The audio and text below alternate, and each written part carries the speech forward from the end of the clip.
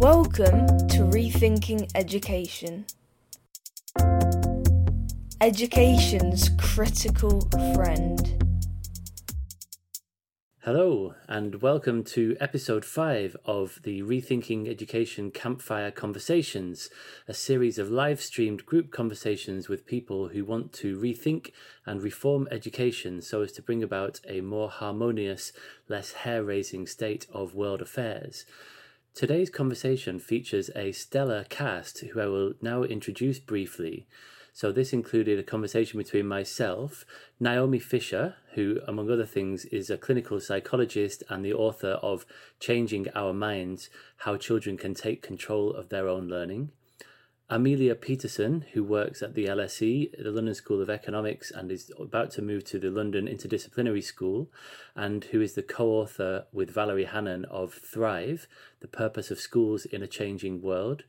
We have Naomi Clark, a home educator with an interest in intersectionalism and neurodiversity. Yumna Hussain, who is the Youth MP for Birmingham, among other things, and a member of People Power and a former Campfire guest. Asma Malumi, a new person to the Campfires, another member of People Power.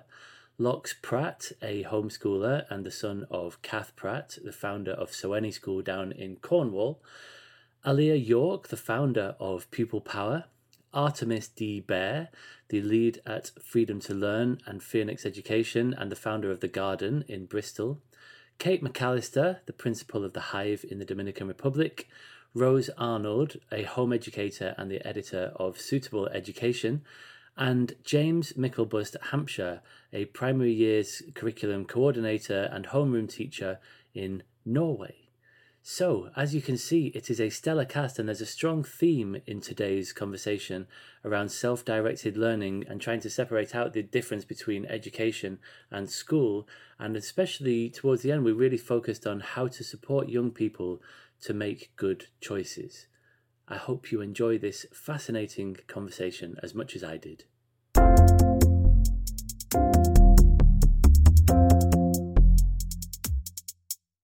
Okay, I believe we are now live. That happened more quickly than I was anticipating. We're live on Facebook. Welcome to anybody watching us and welcome to everybody on the screen. There are lots of us today, rather excitingly, and we have a stellar cast and a theme for the first time. We have a theme, as you will see when we start talking to people, of self-directed learning. Everybody's got an interest in this. So let's whiz around the screen, and if you could just briefly introduce yourself and say where in the world you are and what your interest is in self-directed learning. So let's start with Artemis. Hello, I'm Artemis Baer. I am the founder of The Garden, which is a learning community for young people in Bristol. I am a home educator, and I also work for Phoenix Education Trust on the Freedom to Learn programme. Great, thank you. Rose. Hi, my name's Rose Arnold. I'm the founder and editor of a website about education and home education called Suitable Education, and I have a 7-year-old daughter who's a self-directed learner. Wonderful, thank you. James. Hi, I'm James. I'm in Norway. I'm a teacher in the PYP, and I'm kind of new to the whole unschooling, self-directed scene, and I'm really, really interested in learning more and also how to kind of bridge a gap between the two systems and kind of do things self-educated within a school system. Thank you. Can you just explain what the PYP is in case anyone doesn't know? Yeah, it's the International Baccalaureate, the primary years programme. Right, thank you. And Naomi Clark. Hello, I'm Naomi Clark. I'm in East London. I'm a home educator to 2 children. They are 10 and 6, both neurodiverse, which I'm also neurodiverse as well. They're self-directed learners and have been forever. And I'm particularly interested in sociocracy. I'm a permaculturalist as well, and just sort of interested in everything to do with democratic education and self-directed education for children. Thank you. And could you also explain what sociocracy means, in case anyone doesn't know what that word means? So sociocracy is similar to democracy, and the thing that sets it apart is that sociocracy is consent-based. So if you're working in sociocracy, everyone in the group has to consent to a decision before it is passed, whereas in democracy, it's much more majority rules. However, some democratic groups and democratic governances do use a system that's very similar to sociocracy. And sociocracy also has a double link in the circle structure. So when you work in groups in sociocracy, there's a top-down and a bottom-up movement of decisions, etc. as well. I hope that's clear. Right. Okay. Thank you. Maybe we'll get into that later. Naomi Fisher. Hey, I'm Naomi Fisher. I am a clinical psychologist and I'm also an author. I wrote a book called Changing Our Minds, How Children Can Take Control of Their Own Learning, in which I'm trying to really make the case that self-directed education makes sense from what we know about the psychology of children and developmental psychology.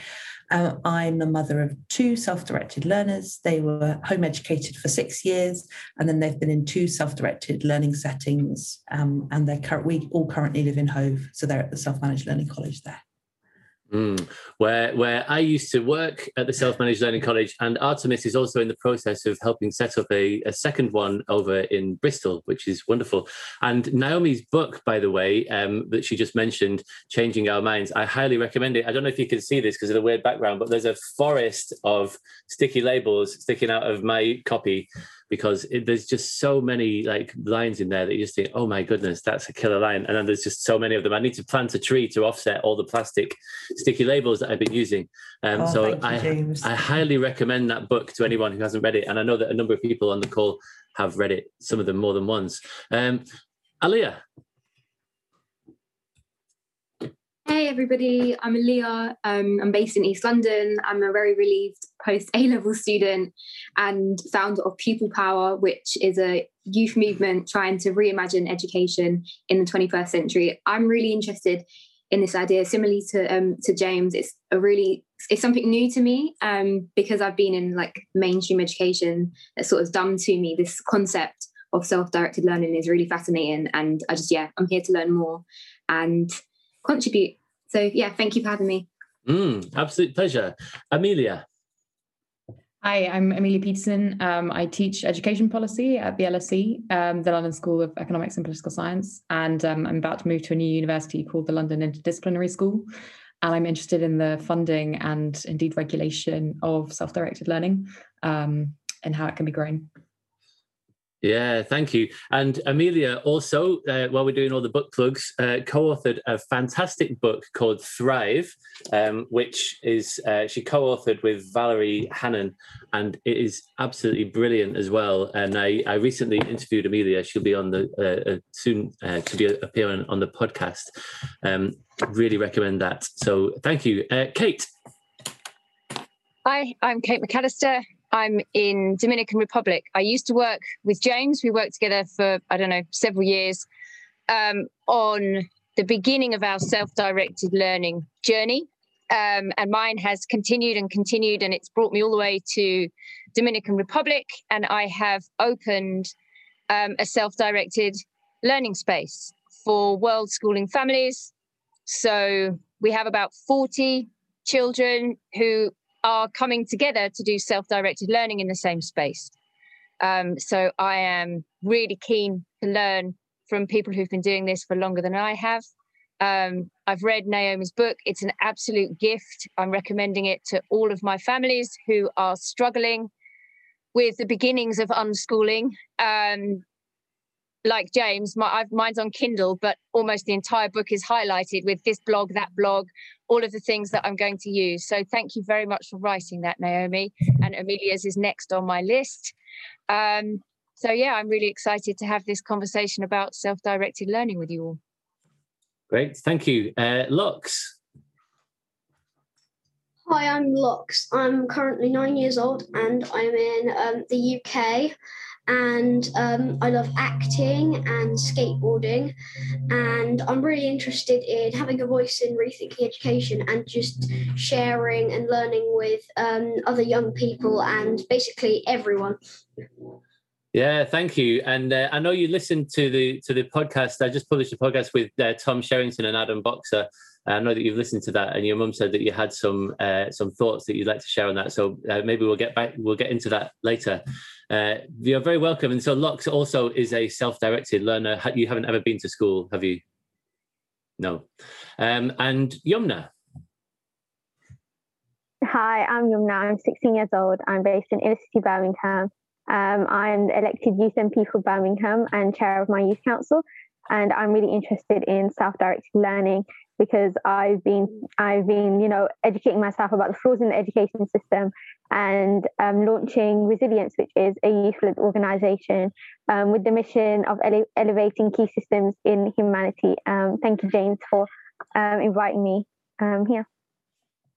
Absolute pleasure. And I learned through speaking with Yumna yesterday that she also has a book that she wrote in year 8, like you do, which I bought on my Kindle. Do you want to explain a little bit about that, Yumna? Yeah, so it's a book that I co-authored with my cousin. It's called Struggles of War. It's available on Amazon. And my portion of the book was about the war in Palestine through a child's lens, exploring the psychological impacts that it has on a child and the resilience that they endure through going through a traumatic experience like that. My cousin's part of the book was similar, but it was set in Somalia, and we merged the two together. And I found it so interesting, talking about something that I was passionate about through writing a book. Yeah, thank you. It looks fantastic. I read the first few pages. It looks really engaging and important. Writing about the lived experience of people living in war-torn places. Right. So with this being a self-directed theme, I feel like it's I don't really want to ask too many questions. I want to just see what emerges. But I have a sort of a general theme, which is that the way in which education is so often conflated with schooling. And I just want to sort of to tease those apart, because people often, don't really think, if you say things like, schools are a bad idea and shouldn't exist, you don't really hear that many people saying that these days. But lots of people think it, clearly, because lots of people choose not to send their kids to school because they think that they're better off not going to school. So I'm interested just to hear what people's thoughts are on this. And anyone who wants to jump in first, please just raise your hand. What are your thoughts on this? Do we even need schools? Is school a net good idea or a bad idea? I think school is sort of a bit of a bad idea. I mean, I guess it's it is a nice place. I mean, we're not doing it right. I guess when someone first thought of school, they thought of a place where kids could go and learn and sort of get prepared for what they need to know in life. But I also think that it's taken the wrong road. It's gone a bit of a different direction, because kids are being crammed into classrooms and just having it all shoved into them. It's really not how kids should learn. It should be playing outside. And I was hearing something really really sad from my mum, because she used to be a teacher, and when she took her kids on a trip, they'd said they'd got this big green field all ready for play, and they'd set up a few skipping ropes and stuff and and things, and she said, right, you're free, go and play. And you know what they all did? They all went over to the corner and just cried, because they didn't know how to play without being told how to play, because all they had in school was just a bit of tarmac and a few things to play on, like some swings and a climbing frame, and so they'd been they'd been brought up in the city. They hadn't been brought up in the countryside, and it was that is permanent, and most of them just went and cried in the corner, and a few people were brave and went and played with the skipping ropes, but it was just really sad to hear that from her, I think. Yeah, thank you. And if ever there was an advert for not sending your kids to school, I think it is Lox, because it's wonderful to hear you sharing your thoughts so articulately. Yeah, that's really, really powerful. Thank you. Naomi Clark. I think in terms of saying, do we need school? I think there needs to be a system in place for childcare to happen because of the way the system of work is in our country. So without changing all the systems on all the levels, we have to have a system in place that allows people to be able to work, unless we go into something like having a universal living income, so that everyone has a definite amount of money coming in, then they are able to make actual choices. I feel that a lot of people aren't able to make choices. They can't afford to make choices. It's not actually part of our society. So whilst I love the idea of saying, yeah, no, let's never have school again, let's let everyone run free, it's not possible right now. Yeah, thank you. Let's go Artemis and then Rose. I'm so glad you brought that up, Naomi. One of the other projects that I work on is UBI Lab Bristol, campaigning for a universal basic income. And one of the things that I passionately believe is that a universal basic income and self-directed education both support and also need each other. I had a really interesting conversation last year with someone who said they thought that the biggest problem with universal basic income was actually the potential mental health crisis from people not knowing what to do with their lives if they're so used to living it on rails and always being told what to do. And so self-directed education actually would provide the sort of the atmosphere for people who would thrive under a situation where we have universal basic income. Totally. I totally think that we need changes with our society so that anyone who doesn't want to send their kids to school, or kids who don't want to go to school don't have to. At the same time, I think a lot of people are happy with the system where the schools, and I don't think I want to say we have to tear them all down. At the same time, I really don't think what we have right now is working. When I started doing suitable education, it had a fairly modest aim. It was just to show that home education makes sense, that it's rational. But like doing that website and pulling together all the research really politicized me in education. There is so much evidence and there is so much wrong with the system and so many children being hurt with it by it. And I kind of hope that, so I feel we do need schools because society demands it, but that doesn't mean that schools have to be a place where there's no voice for young people, where they're just told what to do. And I love the idea that self-directed learning, it can show that young people and children do not have to have everything dictated to them. So there's kind of learning to be taken from that. Yeah. Thank you.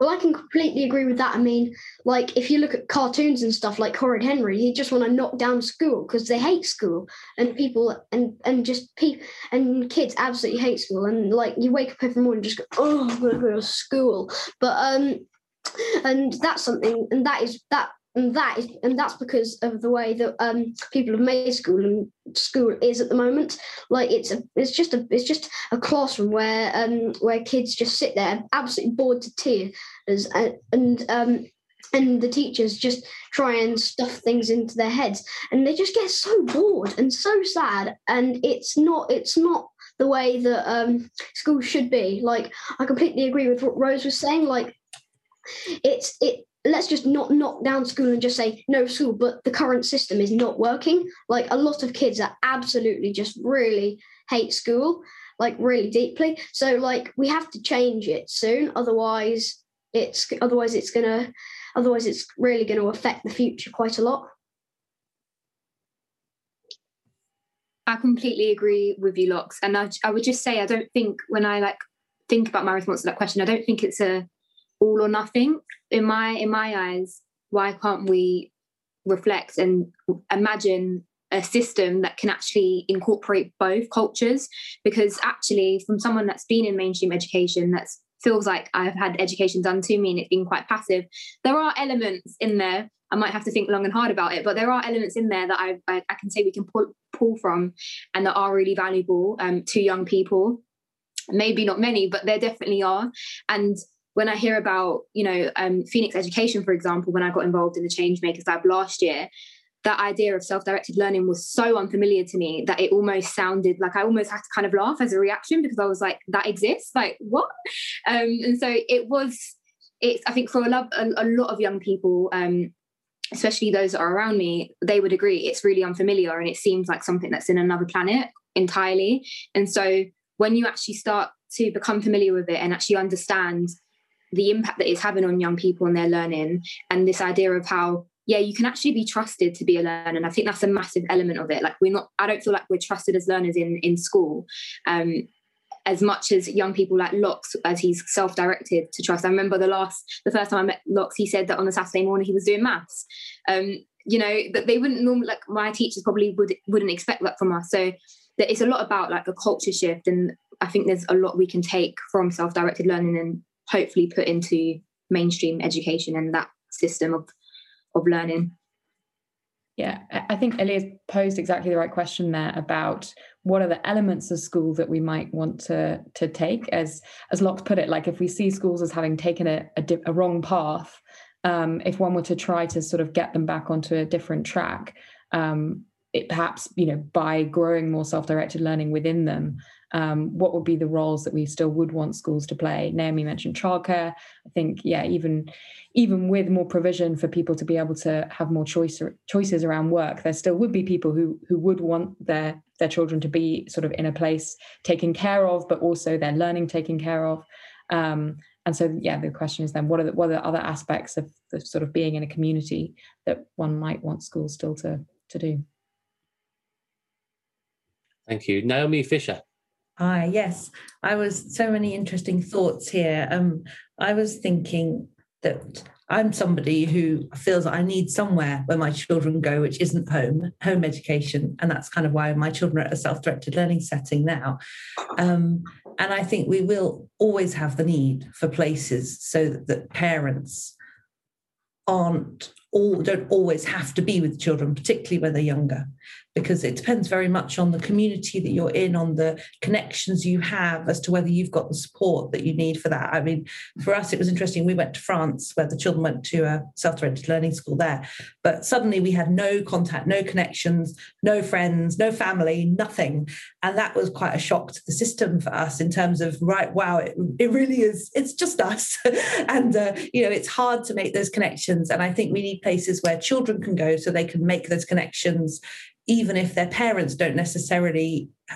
I think we need a place where children can go, where they can make connections with other children and other adults, which aren't entirely dependent on their parents' capacity to do that for them. Because I think that's why I know what it's like to be in a country where you don't speak the language as well, and you're trying to make those connections. It's hard to do. And I think we need to help children, and we need to provide those opportunities for children that need to be outside their family if they want them. But that's, to me, the really key thing, that it needs to be places where people can go if they want to. We've found one of the things that we found at the Hive, which is like an alternative environment to school. Children come together and they learn, but a lot of the things that we associate negatively with school, we don't have. And one of the really interesting findings for me is the journey that the parents have been on. So they came for their children, and they've noticed how much has changed for them to be in a community of like-minded parents, to be able to have these conversations about the journey from traditional education to unschooling and self-directed learning, or whether they've always worked in that way, to have that kind of sense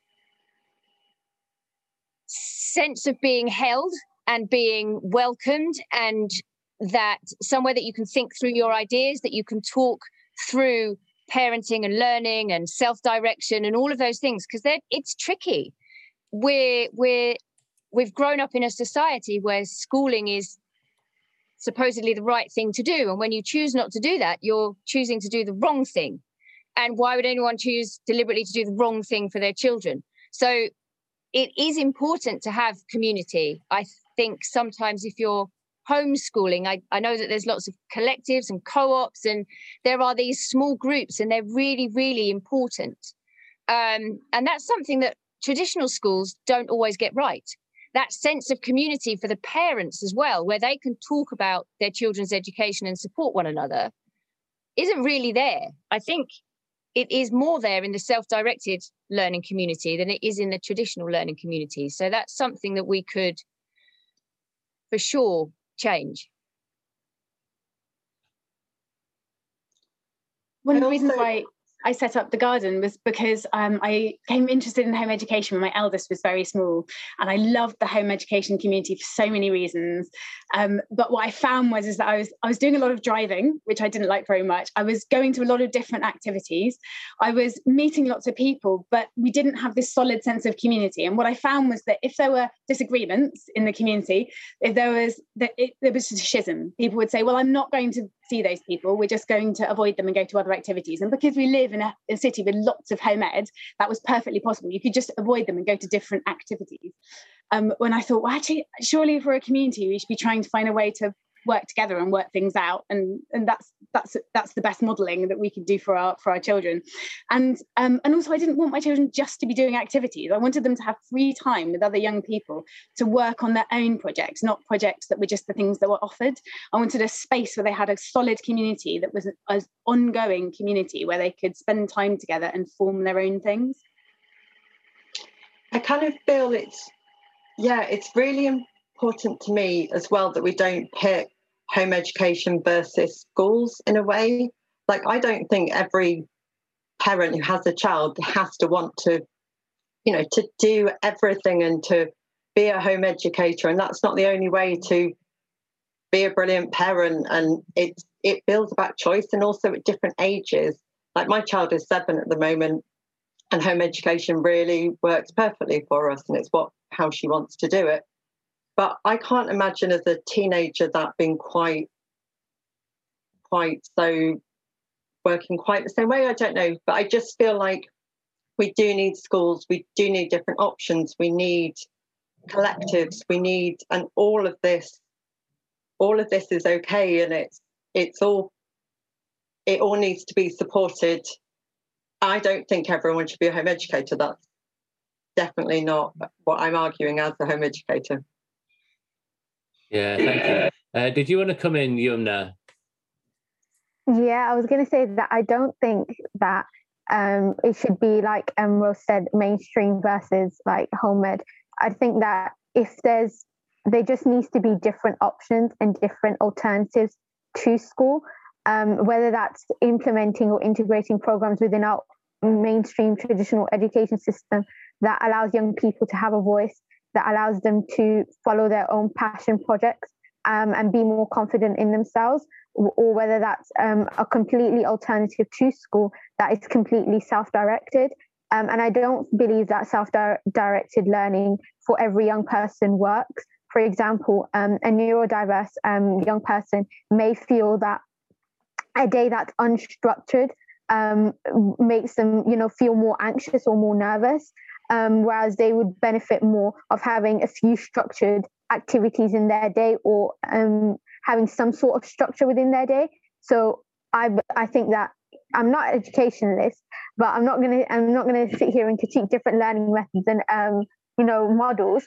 But I do think that there needs to be an alternative, because the current education system isn't working, and instead it's forcing young people, forcing their own choices and decisions to be sort of puppeteered by the outside world, and it's causing young people to define themselves based on society's expectations and ideals, and it affects their reality, it affects our principles and our values. And the one-size approach to education isn't working, because it makes students believe that there's only one way to success, and there really isn't. Success isn't quantifiable only by an individual's distinct set of values and their own ambitions and their dreams. So yeah, I'm not saying that traditional education is totally bad. There are aspects that we can take, like Elia said, obey the small, things that I really do like about the schooling system. But there are some things that we can learn, and that we need to work in a systemic approach where we're including the views of parents, of teachers, of senior leadership, of different young people, of everyone, so that we're able to have it to work more as a collective rather than being separate in our ambitions and our aims. I think we also need to think strongly about the privilege that's involved in being able to home educate. When we look at sort of intersectionality, the more areas of disadvantage people have, the less likely they are to be able to make that choice for their family.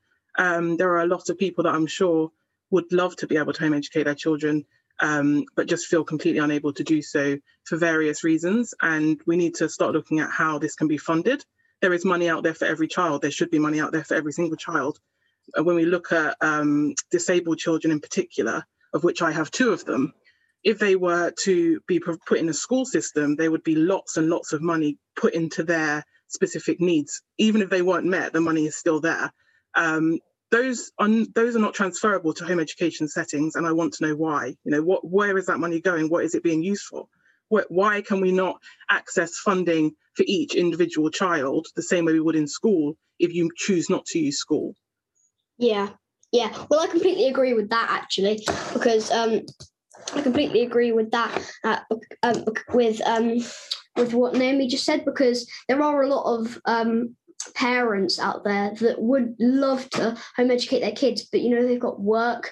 And luckily my mum doesn't work because she's got to take care of 4 boys at home, but there are a lot of parents out there who would love to home educate their kids, but they just can't because they haven't got that ability, and they struggle quite a lot in the current system. So they're sort of just forced to do it. And there was a woman who decided not to send her kids to school on a day, and she went to court, which I think is a bit harsh. So, like, if you decide never to send your kids to school and you don't even start it in the first place, then you won't go to court. But like, if you decide to do it while your kids have already have already been doing it for like a reasonable time, then you'll go to court. Like, I think that is a bit harsh, and also and it's like and it's really not how things should go. And she kept them at home, and I think that's not how the current system should go. So we do need to find a solution to that, and to find out how a lot of parents can figure out how to home educate their kids. Yeah, thank you. I think there definitely have been cases where parents have been sent to prison for non-attendance of their children, which it's difficult to see how that's going to help, isn't it? I just want to say a quick hello to Asma, who's just joined us. Hello. Morning. Hi, everyone. It's Asma. Hi. Sorry for taking so long, but I'm finally here now. And Not thank at you all. for all the hellos. So I'll just let you sort of just like tune in for a bit. Maybe we'll come back to you in a little while, because there's lots of people on the call, obviously. Many of them are home educators of parents. So there's a sort of a general theme of self-directed learning in this conversation. So I'll let you just sort of just soak it in for a bit, and then we'll come to you in a little while, if that's okay. So should we go to Naomi Fisher? Is your hand up? I think Alia was before me. Oh, thank you, Alia. Oh, I thought you were first, but I don't mind going. I just wanted to quickly chime in. I think what Rose and lots of both saying made me really think about lockdown and the experiences that we were having there. What I'm getting from this is that we could also, like an alternative could be this sort of like hybrid system of where we have that choice of doing both and intertwining both. I think that would be really, really cool. Again, what Rose said about different stages and different ages is so important, because actually maybe at some point that would have worked really well for me as a teenager. I think actually being in that school setting was perfect for me. So I actually really agree with that point. And lockdown was a time where actually it was sort of forced on parents, where they didn't really have the choice, and they were having to, especially for younger years, self-educate and direct their children's learning. And a lot of parents have now probably coming out of lockdown decided that that's the way forward. And a lot of parents probably said, no, sending my children to school works best for me. So my question is, how can we incorporate both? And something that I definitely loved as a student in the system was the autonomy that I got over my day. So actually having lessons recorded online and being able to all of a sudden have this like so much time on my hands to lead social action projects and actually engage in current affairs and things that were going on outside of school was really beneficial to me. And it just highlighted, there was a stark contrast between the amount of time that I had when I was in school versus that I had when I was outside of school. And if anything, I had more work to be doing when I was at home during lockdown, and the pressure was 10 times more there. I just think we're so restricted when we're in the building and have that sort of like schedule sort of like pushed down our throats. That's what it feels like. And Locks always reminds me of the image of us just being crammed into a classroom and have an education done to us. So yeah, my question is, how do we create this like hybrid system and change the culture where we're allowed to have choice, and it shouldn't, you shouldn't be made to feel ashamed for one day deciding that it's not working for you. Thank you. Let's go, Naomi, and then James. Yeah, Alia, I'm so glad you spoke first, because you've just perfectly led on to what I was thinking, which is the thing about autonomy, because it occurred to me that we haven't really defined what we mean by self-directed education. We're all talking about it, and we possibly all mean something different. Because for me, what's important about self-directed education is who is making the choices. That's basically it. The learner, if the learner is making choices about what they do, and if the learner can choose to stop what they're doing when they want to, then I would define it as self-directed. So I would say that if I choose to go and do a formal class, I would see myself as a self-directed learner there, because nobody has said to me, you've got to do this class, you've got to do this exam. And so I would think that I haven't got a problem with how traditional schools work in terms of learning. If people want to do that, that's fine. What I do have a problem with is saying this is how you learn. You have to do it this way. There are no other options. And if you can't do it, you're a failure, because that's how lots of young people feel in the system. And look, people learn in so many different ways, but what we know from the research, from the psychological research, is that the thing that makes such a big difference to how you feel about what you're doing is whether you feel in control or not. And we know that for everything. We know that's what helps your mental health. If you feel you're the person who's making choices, you feel differently about what you're doing, even if you're sitting in what looks like a really traditional maths class. If you're doing it because you want to do it, it's great. If you're doing it because someone's made you do it, then it's torture, but it's the same class. And of course, in a traditional school, might have people sitting next to each other who are apparently doing the same thing, but they feel completely differently about what they're doing. And I think that's why we have to have a system which has diversity of options, which young people can choose, their parents can choose at different times in their lives, and where there's no shame in saying, you know what, this really doesn't work for me, this system, and this one does, so I'm going to try this. Because actually, you can feel like this about anything. I talk in my book about a little boy, actually, whose parents sent him to a lovely alternative small school, which was all outside. And the idea was that you spent as much of, their ethos was playing outdoors in the forest, fun, wonderful, hours and hours. And a bit like, can't remember who it was who was saying that, anyway, for this little boy, it was basically his worst nightmare, because it was unstructured play in the forest. He didn't know when it was going to end. He couldn't tell the time yet. He just wanted to be somewhere where he felt safe and where he could do his own stuff. But according to someone else, that was freedom and self-direction. But actually for him, it was something different. So that's why I think we have to put learners at the centre of the choices. I'll stop talking now. Absolutely. Thank you. That's such an important point. Now let's go to James. Yeah, Naomi just sort of started talking about what I was thinking about, the same thing, that school choice at the moment seems to be which academy do you want to send your child to, or the other choice is homeschool, or it's very one thing or the other thing or the other thing. But I'd love to see something where you could sit as a family and choose, all right, well, Mondays you could do that in the afternoon and go to that school and do that. And then on Tuesday you could stay at home. And on Wednesday evening you could do this. You could do an apprenticeship on Thursday, and all the myriad things you could do in a town, anywhere. But it seems to be so limited at the moment. You have to do one thing or the other. And I think that would be something really amazing to see, that it's just everything's cracked open and then you can use all different aspects of the place.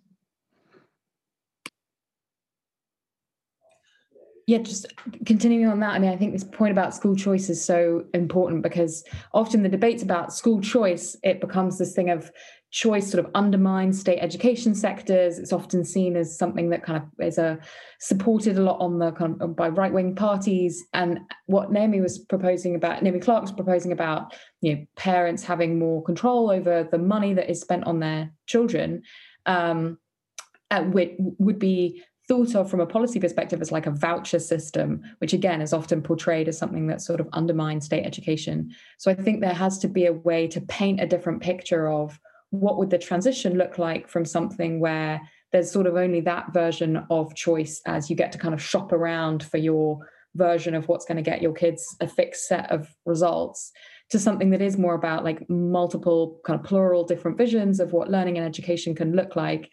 And also that if there's sort of money being taken away from traditional schools, that really all that matters there is the livelihoods of the teachers in that system. So sort of our teachers also being given a choice about what kind of setting they're teaching in. So it's not so much about, state education is just an institution. It's just the people within it. So as long as the people have somewhere to go, which hopefully, for many within the state sector, there will be better matches in different kinds of environments. I think that starts to sort of dismantle that argument that choice is always just something bad that kind of undermines state education.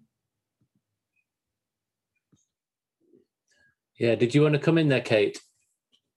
Well, yes, I did. But Amelia said lots of the things that I was thinking.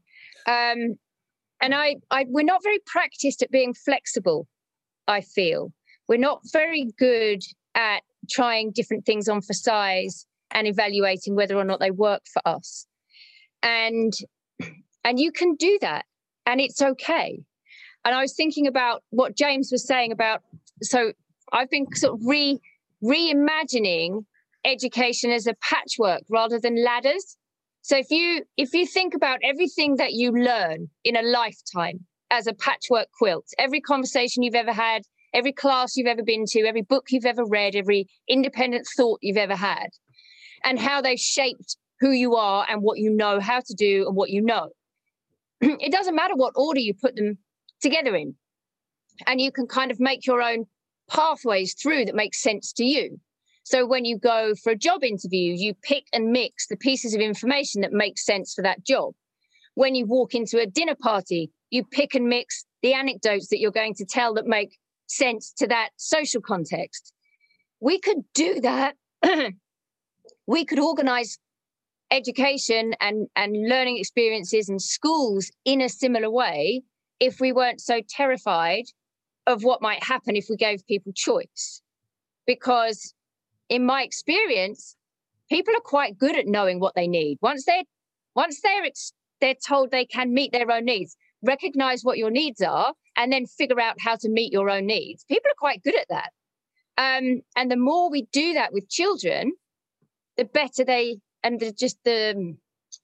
more adept they become at meeting their own needs. They know whether they want to go to a traditional type of classroom so that someone can chalk and talk at them because they want to learn a particular thing, or they want to go off and discover and figure it out by themselves. Even though they know there's a book that they could read that has the answers, they want to figure it out by themselves. And it's not an either-or thing. Life is a patchwork of different ways of learning things. And I think that we could do that on a much grander scale if we trusted that the wheels wouldn't fall off and that people wouldn't go uneducated. And that's a fear thing. Thank you. Yeah, I mean, I'd like to open up this question of self-directed learning within schools. Before we go there, I just wonder, Asma, have you got any thoughts on what you've been hearing so far? Yeah, I mean, I've been hearing loads of great things that are really like getting the cogs in my brain whirling about my experiences with education, specifically what Kate said about how we should approach it with a patchwork approach. But I think students and teachers, in my experience, students and teachers are willing for that flexibility and are willing to try something new. But where there's obstacles and where there's restrictions, I think it comes from the top, from senior staff, from government imposed curriculums and things like that. So I think in my experience, there is a general consensus that things do have to change, and the way we approach education shouldn't be linear, but it should be, like Kate mentioned, in a patchwork way where we look at things in relation to each other rather than subjects or education in compartmentalized groups. But my frustrations with that is that the people in those institutions who have the power to sort of start things from the top down are really hesitant in doing that, because if you allow people to learn what they want to learn, that's inherently a challenge of authority in itself.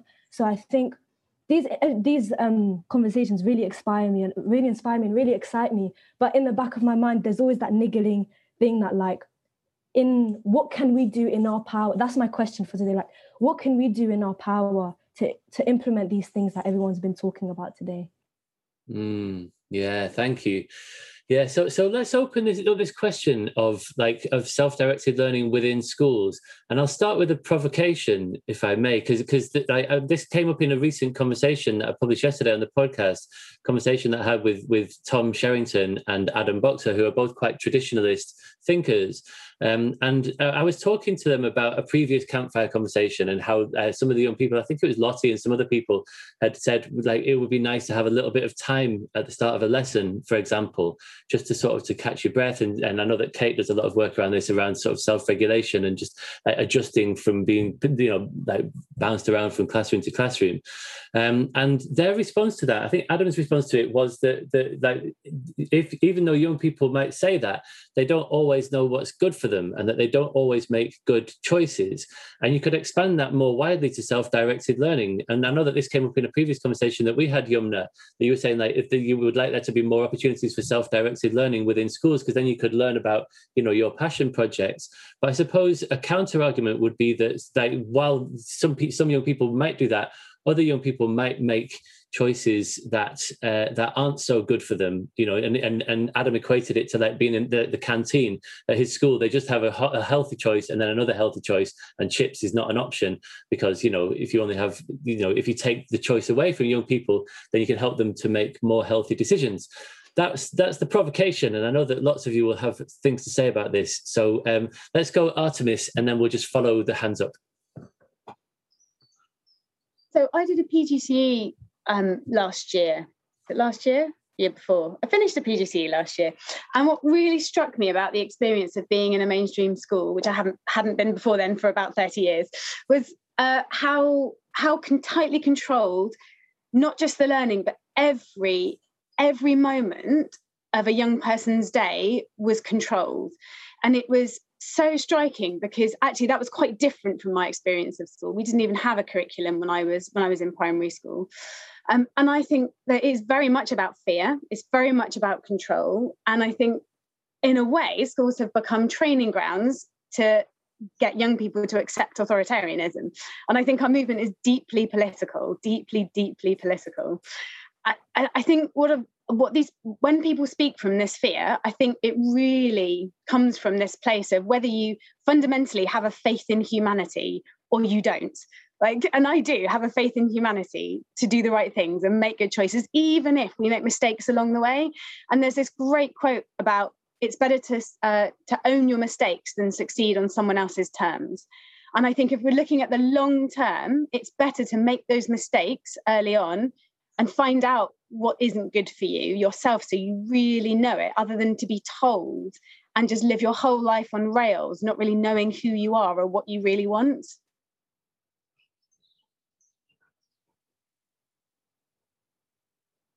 Yeah, we encourage the children here to self-experiment. I don't know, what does it feel like if you eat your biscuit before you eat your lunch? What does it feel like if you just don't join in with this project? What does it feel like when you do? What's the difference? And it's all permitted and it's all transparent and it's all talked about and the agency is there. And I have found over the last 10 or so years that I've been doing this in different contexts, that it doesn't take long for children to be able to regulate themselves better, to make informed choices about what feels right for them and when. They can recognize their own needs and they can go and do something about meeting them. And we make judgments. Grown-ups make judgments all the time. We're so judgy of children. And we don't ask them what they're getting out of it. Like, what are you getting out of playing Minecraft for 4 hours straight? What are you getting out of sitting in the corner and just watching? What is it doing for you? What are you learning from that experience? And the answers are generally enlightening. They're meeting a need by doing those things. And then you can have bigger conversations about other options and other choices. I don't know. I think we can trust more than we do. I think we should trust more than we do. And if we if we introduce this into mainstream schooling younger, we would have that trust, because we would know that they are able to make these decisions by themselves. And then the kids who struggle, who are more dysregulated than others, we can spend longer with. We can allow the children who are able to self-direct confidently to just go and lead their own path. And the children who need more conversations and somebody to walk beside them for longer, we have the capacity to do that. Yeah, absolutely. A lot of what I was going to say has already been said. Really great points that have been made. However, there's a film, I don't know if anyone's seen it here. It's by Wandering School. It's called School Circles, and it's looking at democratic schools in, I think they're in Holland actually, and looking at the way those schools run. So a lot of them are actually state democratic schools on there. In Holland, they have a different system to here. I think it changed quite recently, though. It used to be much more similar to here. And they actually allow some schools to have democratic governance. So the students are involved in all levels of the school and making decisions about what affects them in their day-to-day lives and in their educations. And if you ever get a chance to watch it, I really urge you to do so. You'll see just how amazing the young people are at making choices that affect them. It's not a problem, and I don't understand why it's ever been made to look like one. Because young people, even there are some children on there that are even 5-6 years old, that they have a facilitator in the group with them to sort of ask them questions or see what their opinions are, etc., and to sort of hold the group, shall we say. But they are able to make very, very, very, very complex decisions and work things out within their group to really affect change in their spaces. And I just don't understand why the trust is not there. Well, I kind of do. It's not there because we don't want people to have that trust and to have that level of responsibility, because if they do, what could they do? You know, where's the limit to it, I suppose. But I mean, even the young people we have here, the ones, you know, you guys have been to school, for instance, and still you've come out of it with such a high level of clarity in the way that you want things to be for other young people. And imagine the heights you could have reached if you hadn't been having to push yourself through the system that hadn't worked for you. So I do believe there is a possible way to make a balance within allowing young people to have a say directly in the things that influence them and cause issues for them every day. It doesn't need to be that everything is decided by adults. It doesn't need to be that everything is decided by children either. It can just be a system where all people's views are taken into account. But this needs to be something that is seen as a positive by systems that put money into it, basically. We need to be able to make these things possible. Yeah, thank you. And there's an interesting comment that just came through on the Facebook feed from Ellie Costello, who said that it's fair to say that healthy choices can be difficult for young people, and particularly young children. But it's on the adults to help inform and guide them in making good decisions, not coercion and control, which I think is a nice way of resolving that tension. Naomi F. Yeah, I suppose that relates nicely to what I was going to say, which is that I see learning how to make choices and decisions as part of the work of childhood, part of education. And I think if you take that away from somebody and you say, I'm going to make these choices for you because I don't trust you to make them for yourself and I don't think you'll make good choices, then you take away that opportunity to learn how to do it. And I think I saw that quite clearly, I think, in my own peers growing up, that we all went through the system. I was a success of the school system, and we got to university and lots of people fell apart because suddenly we did have to make these choices for ourselves. Nobody was making us go to things. Nobody was organising our day. Nobody was making sure we made good choices, quotes. And so many of us didn't.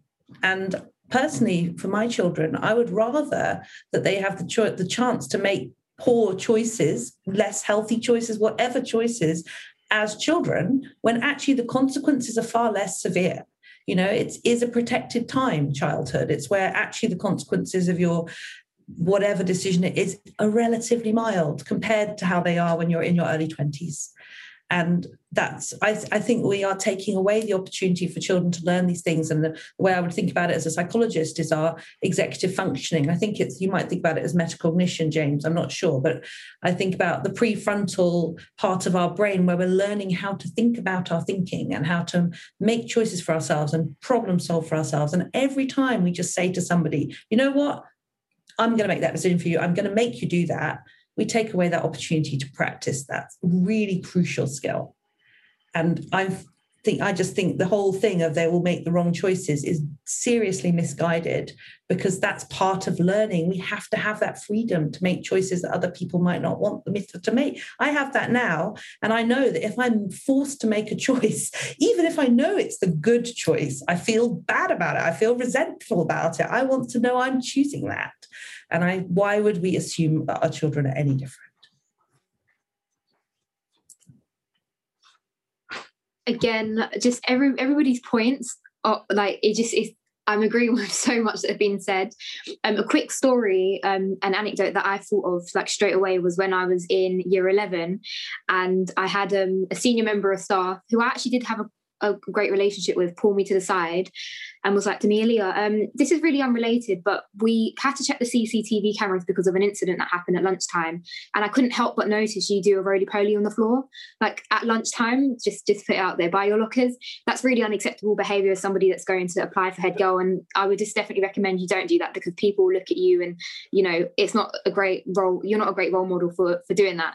And I remember coming home and having to laugh to my mum, because I thought, I'm literally 16 years old, enjoying my lunchtime. Maybe rolling on the floor wasn't, you know, the best, but why is that? Is it? I think it should be something that I should be doing if I want to do it.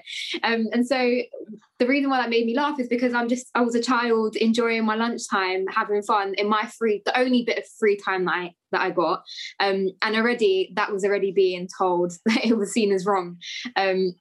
And that's just something like really small that I could think of, and I'm sure there's so many other moments. The other day I was doing an event for Tortoise, and the event was focused around the purpose of education. And I actually Googled like what definition we have for education, and the second thing that came up was an enlightening experience. That is not the reality that we're getting right now. That's not my personal reality of like being in the system for over a decade. That is far from it. When we talk about what makes up school, when we look at CCTV, zero tolerance policies, detentions, rules, like all those things are not the recipe for an enlightening experience for young people. What is making, you know, what we spoke about. I watched The Circle of the school. Like that, to me, having that in school would be amazing, being essentially seen as an equal and power distributed to young people as well as teachers. We're not saying as young people, we want all the power, adults don't speak.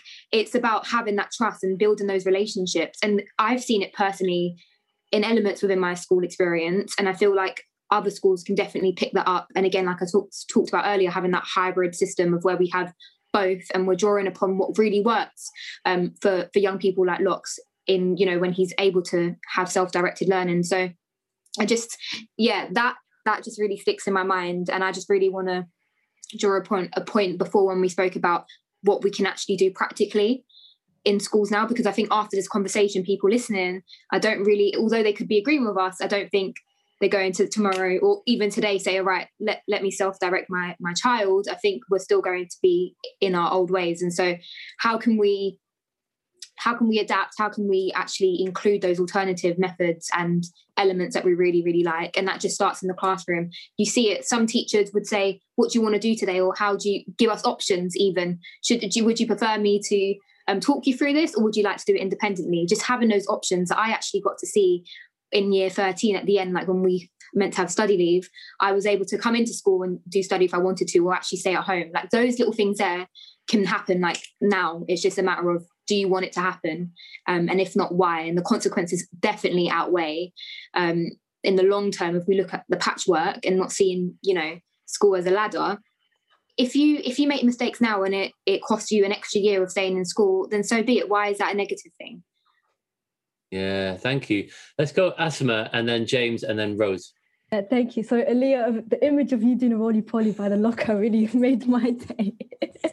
But yeah, I just wanted to add on to this thing about choice, because there is an irony in our education system for throughout secondary school, we're not given the choice to, study what we want, study texts in class. We don't get a choice of like who's our head teacher. It's always, everything's imposed on us. Maybe we do have leverage with what GCSEs we pick, but I think that's as far as it goes in terms of our choice.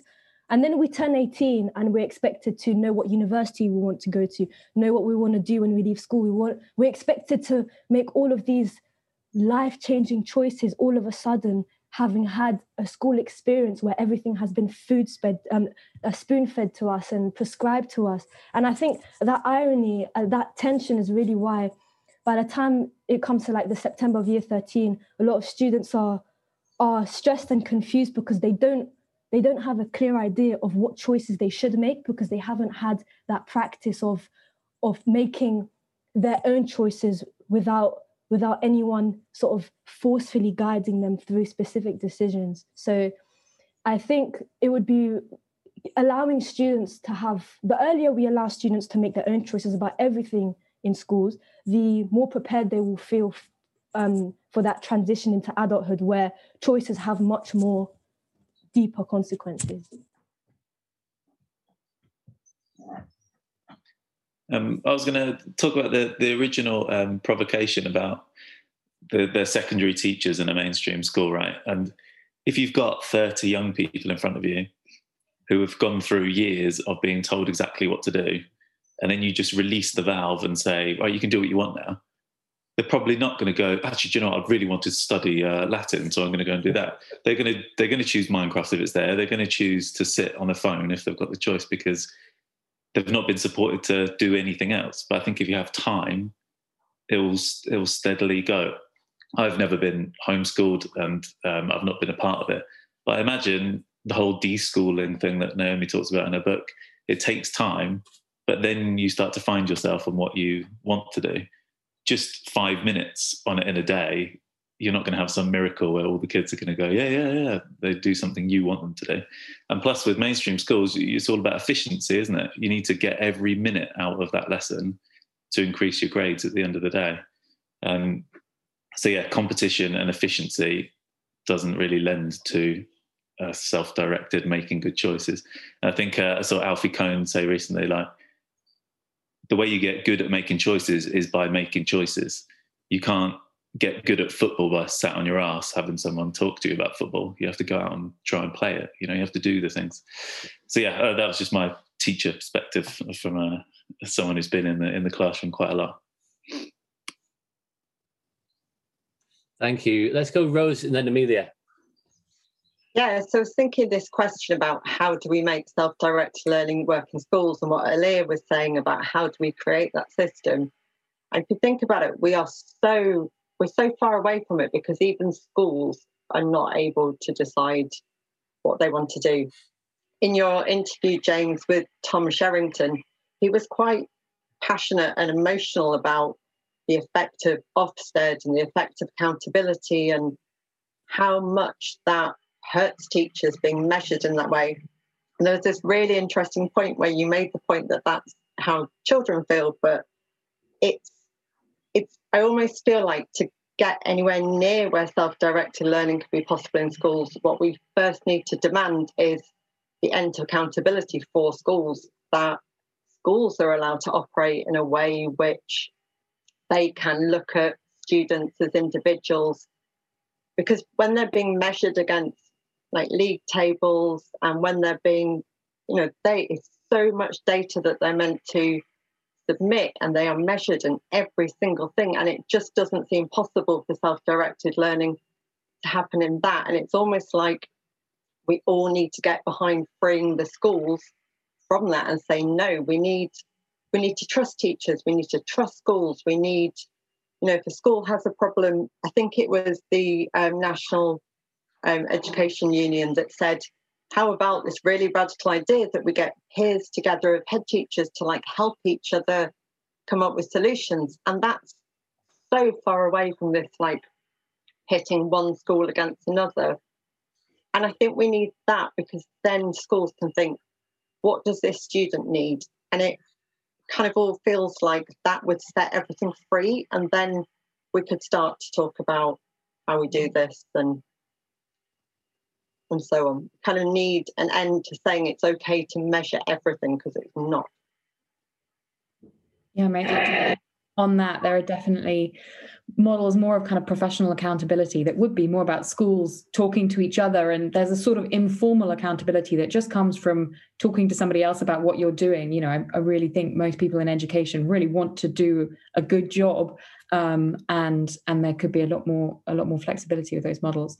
I also just wanted to pick up on what James was saying about that the difficulty is of that transition from going from having had no choices, and what Asma was describing as well, having had no choices, to then suddenly being asked to have choices. And just share a really practical thing from developed by some schools in British Columbia in Canada, where there is a lot more emphasis on kind of self-regulation within the school system. And one district developed something called the Decision Playbook, which is basically just like a kind of process and lots of thinking about how to make good decisions, to sort of make it a bit more of a formalized thing, make it feel a little bit more like something that you'd be used to seeing happen in schools. But really it's about young people having more autonomy, and children, and they use it, you know, right from very young age groups.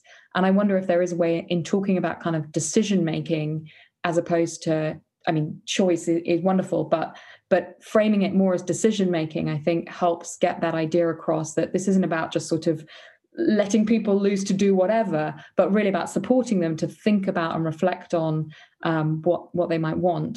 And I think that maybe helps to sort of position it as something that people could understand a bit more, how that could fit into a kind of formal school system. Yeah, thank you. Let's go Artemis and then Kate. And then I'd really like to hear from Yumna and Lux, because I know that you've thought about this a lot in the past as well. So I just wanted to pick up on the point about teachers in schools, and because I really think that schools are at least as harmful for the adults in schools as they are for the young people. And what I've seen is that when I was working in schools, is that everyone was just scared all the time of so many things. They were scared of the senior leadership team. They were scared of Ofsted. They were scared of not getting all their work done. They were scared of like their class not performing how they should, because now teacher pay is linked to performance as well. You know, that puts extra pressure on them to put pressure on the young people as well. It's so harmful for absolutely everybody. And even to the extent where the teacher trainers were also scared of Ofsted, because they are also, you know, held up to accountability. And they were I had lecturers privately agreeing with me, but saying, but I can't say this in a lecture because, you know, Ofsted are very prescriptive about how we do teacher training, which is wild. So yeah, like I think in terms of being democratic within a school setting, there were things that I did do when I could find a way to squeeze it in. So if you know that you have to meet certain outcomes, what you can do is you can say, right, to the class, right, this is what we are supposed to be learning this day, week, term. How would you like to do it? How would you design how we do this? And so it's not complete freedom, but it is a little bit more freedom and autonomy than you have, and just involving them in all the decisions that they can be involved in within the parameters that you are given. Even that just gives so much more agency and autonomy. I think that can make a huge difference. So even within the system as it is now, I think teachers have enormous power. If they're well supported as well, they can make a huge difference. Yeah. I agree. I was going to pick up on something that James said earlier about when you give over the choice and you're worried that they're going to choose to learn something that's not going to get them to where they need to be. And so until we remove that end goal, the finishing line, until we change that finishing line, then handing over the responsibility to children to get themselves there effectively does feel terrifying, because we are going to make them sit GCSEs or the International Baccalaureate or whatever the equivalent is, that final examination. And if we're truly allowing them to be self-directed in their learning, they might just go off and do something that's not on the syllabus. So what James and I were doing 10 years ago was allowing space in the bottom half of the school for self-directed learning. We carved out some space and we practiced decision-making and we practiced self-directed learning, and some projects were more successful than others. And we talked about the processes of learning. If you want to memorize something, what's the best way to memorize something? Why do you need to memorize things? Why is that a helpful skill? How do you problem solve? Why is that a helpful skill? How do you repair relationships? Why is that a helpful skill? And we just kind of spent 3 years picking out all of these little pieces and making them visible for the kids and allowing them to test them out on learning things of their choice. But then in the upper school, they fed back into their GCSE classes, and the freedom of what they learned was taken away from them again, but how they learned remained. So they were able to make choices about how they wanted to memorize the facts that they needed for their history GCSE, or how they wanted to design the experiments that they were going to have to use in their science exams. And that seemed to work. So it was a compromise, but it seemed to work. And it wasn't something that needed the entire school system to be rearranged to achieve either. We just needed a bit of extra time in the lower school to put those learning skills in. So it can be done. Now I've removed the top end and it's all self-directed. That's kind of the evolution of where it's gone for me. And it's just like having all the rocks taken out of my pockets as an educator, and it's the same for the kids. And they do make really interesting choices. My daughter does choose to do maths by herself at the weekend, and she's learning about herbalism, and that's taking her down the natural biology route, only because she wants to mix potions, right? She's 8, but she's now learning about all of the plants that grow here and how you get the goo out of the plants and what the goo is that's inside the plants. And it's everything that would be on the biology curriculum, probably. Maybe the language isn't the same, but we're learning about what the goo is together. And we're learning about all kinds of things. So if she chooses to sit a biology GCSE when she's older, she'll have the skills and tools she needs probably to pass. Yeah, thank you. I love that rocks analogy as well. So Lox and Yumna, I'd really like to hear from you. What were your thoughts on this, Lox, as you're listening to that podcast about this idea that young people don't always make good decisions and therefore adults should choose on their behalf? Well, I think that I think children, they are capable of making the right decision, but that it is a question of sort of how old they are and sort of how much they understand what is good for them. But I do think that that's not entirely true. That children don't know what's good for them. They do. That it sort of starts to show a bit more as they get older, I think, because it is hard for them. Because I think like what Kate was saying, they would go and play Minecraft for a week if you said, or watch Netflix and all that stuff. If you said go do whatever you want for a week, they would do that around my age. But so I guess when you get to like Asma's age, then you start to sort of you really like understand that a bit more and sort of get stuff, sort of start to do stuff more better for your brain, I think. Yeah, thank you. So you're learning through experience, and people start to make more healthy decisions over time anyway, and that speaks to this deschooling process that somebody mentioned earlier. And there's a chapter in Naomi's book on that, which is really interesting, and it says much about adults and parents as it is about young people. This process of deschooling our minds.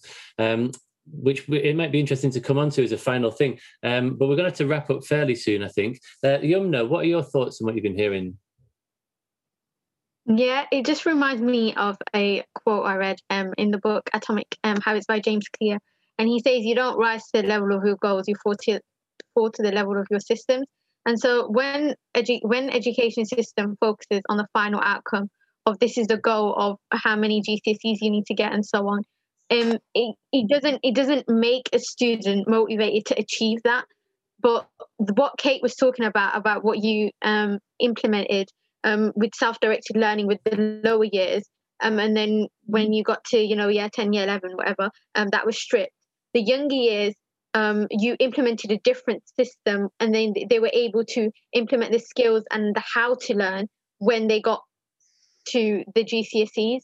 So that just really struck with me about how we can change our system, so that we're not focusing on the final outcome, but we're focusing on what we need as individuals, and developing on focusing our own identities.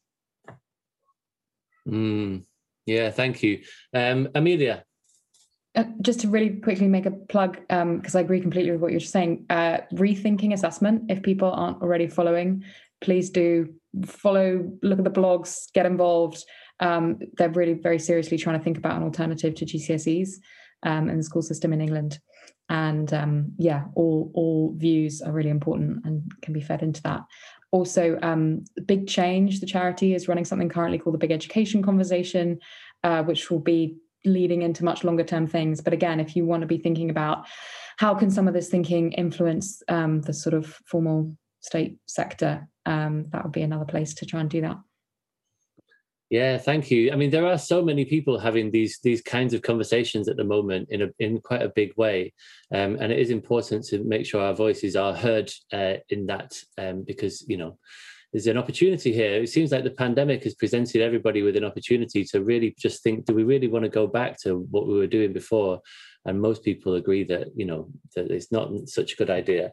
But change is hard. Like it's a really hard process. It does happen. Just had a lovely message on the Facebook feed from Ian Bremner, who's tuning in, who said a message for Aaliyah. Some people do hear your voice. After the session 2 weeks ago, he approached his senior team to invite students to attend and present at the termly session where teachers and managers discuss teaching and learning. He said it was agreed and it's a start, which is nice to hear. Thank you for sharing that, Ian.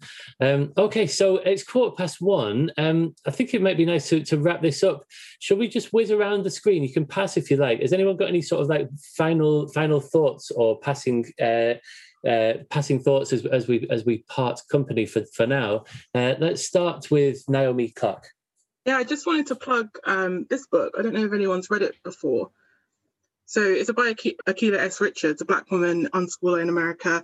It's it's a really important book about the link between sort of colonialism and the education system as well, and how you can sort of de-school yourself in order to allow your children to live a freer future. And it's not just for Black families, or it's for everyone. It's a really, really important book. There aren't many sort of books aimed at home education and unschooling like this one. So, yeah. Yeah, thank you. I saw a conversation between her and Lucy Atkin-Reid, where they were talking about school as a colonizing project and decolonizing your mind. And it's not necessarily in the way that we think of decolonizing the curriculum, along the lines of racial differences, but in terms of just like your mind being like everyone's in this, like your mind is colonized when you are told what to do and when and how all the time.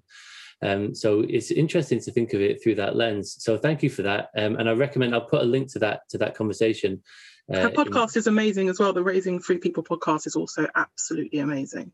Yeah, she's very impressive. I was really taken by her. So yeah, thank you for that. Okay, let's whiz around the screen. Artemis, final thoughts.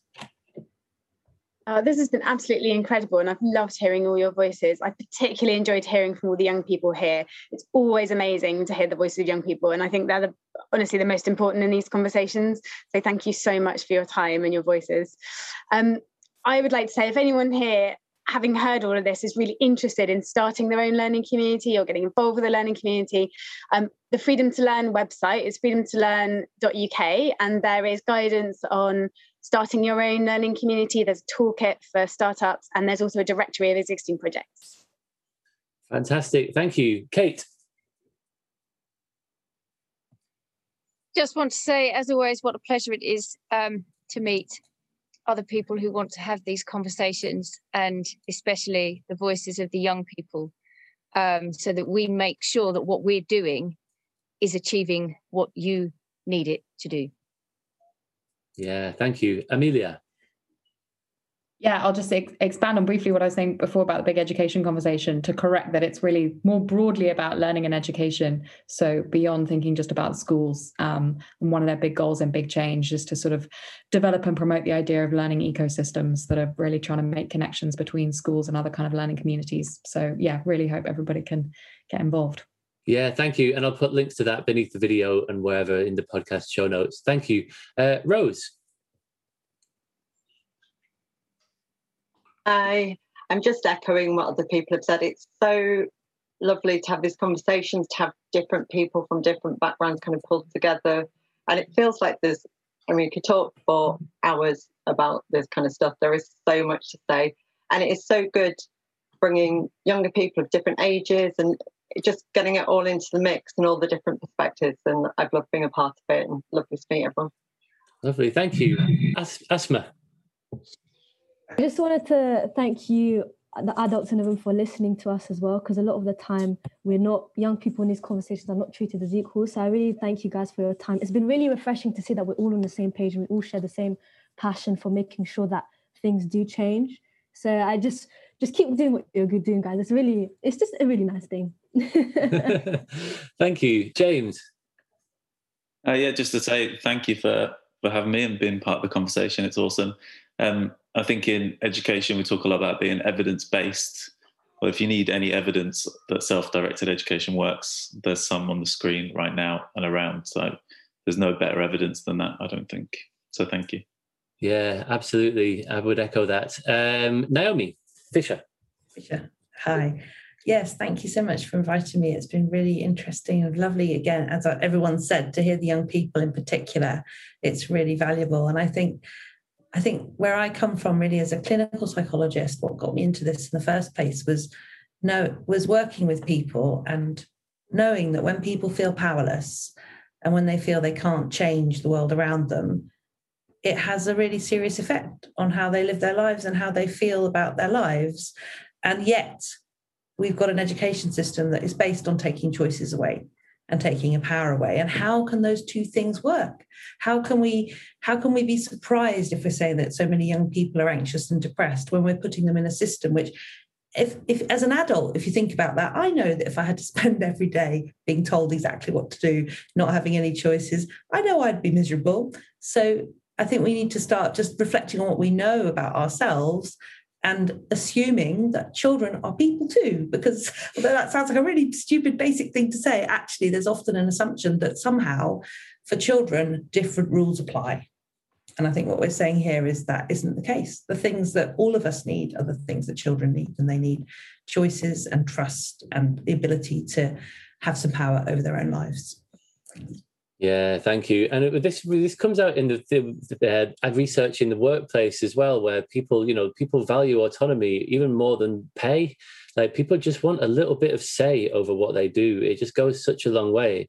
It is super important. And I wonder, what kind of a world would we see? Because, you might have noticed it's not going too well. There's quite a lot of scary stuff happening out in the world and has been for a long time. There's also a lot of amazing stuff, but what kind of a world would we see if young people were taught how to trust in their own choices and felt empowered and that they had agency over their own lives? I suspect it would be a much nicer world.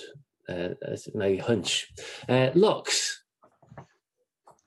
So I'd just like to say thank you so much for having me on the Zoom call. It's been a complete pleasure getting my voice heard and listening to everyone's thoughts and ideas. So thanks for having me.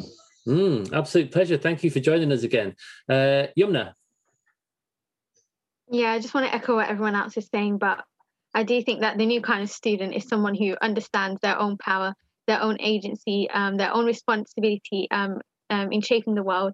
And ultimately, if we can, build that kind of new student, there will be more contributing citizens. World would be a much more empathetic place.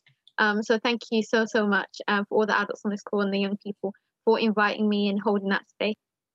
Lovely to have you with us again. And lastly, Aaliyah. Again, just echoing everybody else, thank you so much, James, and everybody in the room for being so welcoming. And again, to all the People Power members and also amazing Lox for just, again, like James said, given the evidence of why this is really important, and also having young people actually voicing their opinions. I think there's a more fundamental problem, which is trying to identify and establish what we actually want education to do and what it's for. And I feel like that definition varies like largely because teachers, parents, and educational leaders aren't necessarily having that conversation together. So more conversations like this are amazing. And like Amelia said, the big educational conversation is something that everyone needs to get involved, not just those that are in school.